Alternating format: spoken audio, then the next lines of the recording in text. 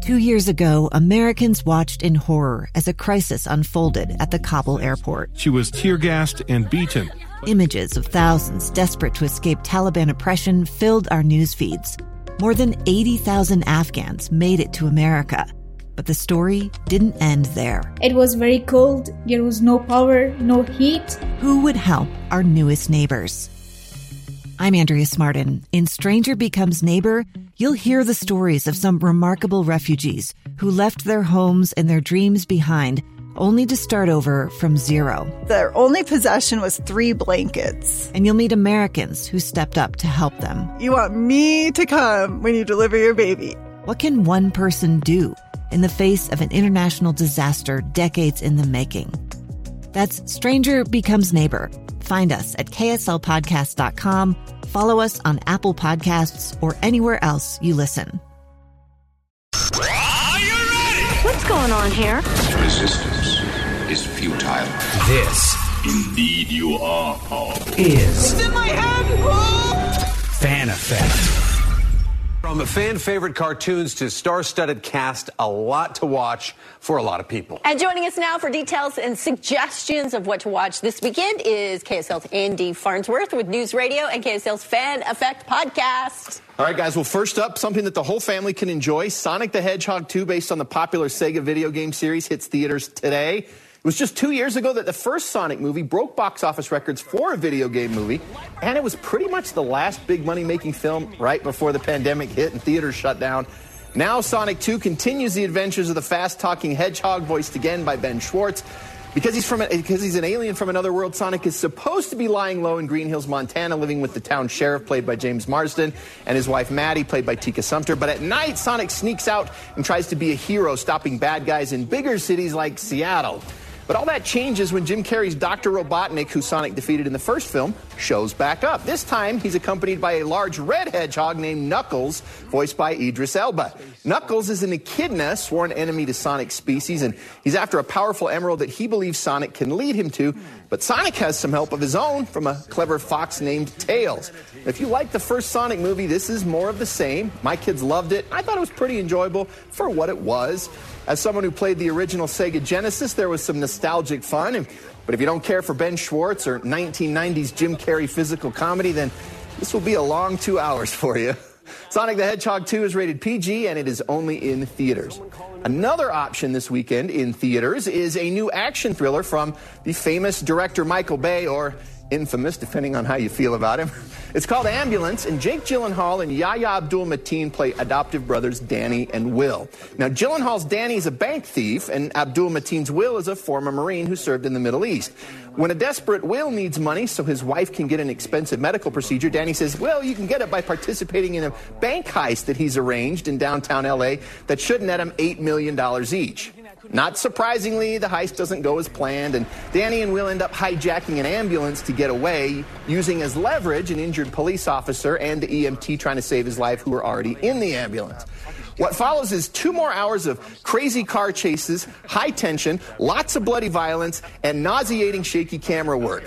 This is vintage Michael Bay, explosions aplenty, lots of cussing, lots of close-ups, some highly creative camera work, even if it did make me motion sick, and an attempt to make over-the-top scenarios seem like they could really happen.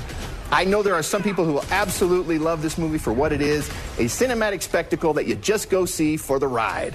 Now, I didn't enjoy it that much, and I thought it was too much with the blood and language and herky-jerky camera movements. I did like Eiza Gonzalez's EMT and Abdul-Mateen's good guy who has to do bad things. Ambulance is unquestionably rated R, and you also might need to take some motion sickness pills before or after you watch it. It's playing only in theaters. Next up is a spy thriller called All the Old Knives with Chris Pine and Tandy Newton. Pine is a CIA agent tasked with interviewing Newton, a former agent, and his ex-girlfriend about a botched hostage situation that happened 8 years earlier. All the passengers on a hijacked airplane in Vienna, Austria were killed, and the agency suspects the hijackers had someone from the CIA office feeding them information, so an investigation has been reopened. It just so happens that Newton's character quit the agency that very day the incident happened and left Pine without a word, and he hasn't seen her since. So this is a well-written plot, a movie with plot twists and turns that had me guessing throughout the entire movie. Some of the guessing came from the decision to jump back and forth between now and then, with only Pine's and Newton's hairstyles to give you an idea of what's taking place when. Pine and Newton do have genuine chemistry, though, that plays out in their scenes together. All the Old Knives is rated R, so content-sensitive viewers should keep that in mind. But if this movie does interest you, you have flexible viewing options.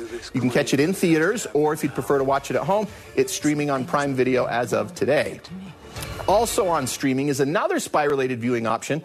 Slow Horses is a new series on Apple TV+, and it stars Gary Oldman as Jackson Lamb, the boss at a branch of the British spy agency MI5.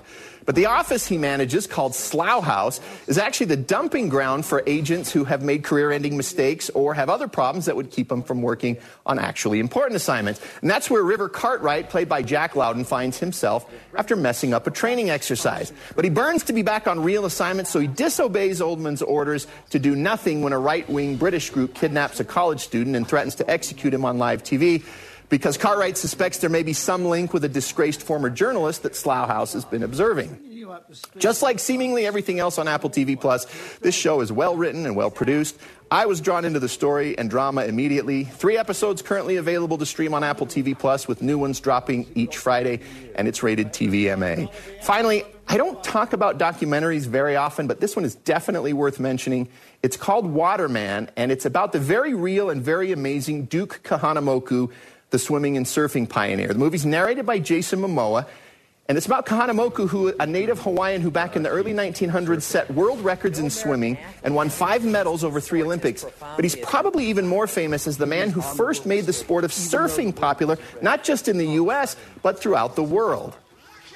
Michael Phelps trained to use the same form in swimming that Kahanamoku invented. You know how lifeguards use surfboards for rescues? Yep, Kahanamoku was the first one to do that too. How big a deal was this guy? Well, they have statues of him on 3 different continents. Waterman is definitely worth a watch, and it's playing only in theaters. So guys, a lot to choose from this week. Looking ahead to next week, Harry Potter fans should be excited as Fantastic Beasts: Secrets of Dumbledore finally hits theaters, and sneak preview, it was pretty good. All right. That's a good one. That's a big one. I'll wear my robes and bring my wand. You should, because, if you didn't like the second one, I'm getting ahead of myself, but it gets the series back on track. Let me just say that. All right. Hey, thanks for watching. I hope you and your family found this review helpful, and I invite you to check out my other in-depth reviews of movies and streaming TV shows on KSLTV.com. I'll see you there.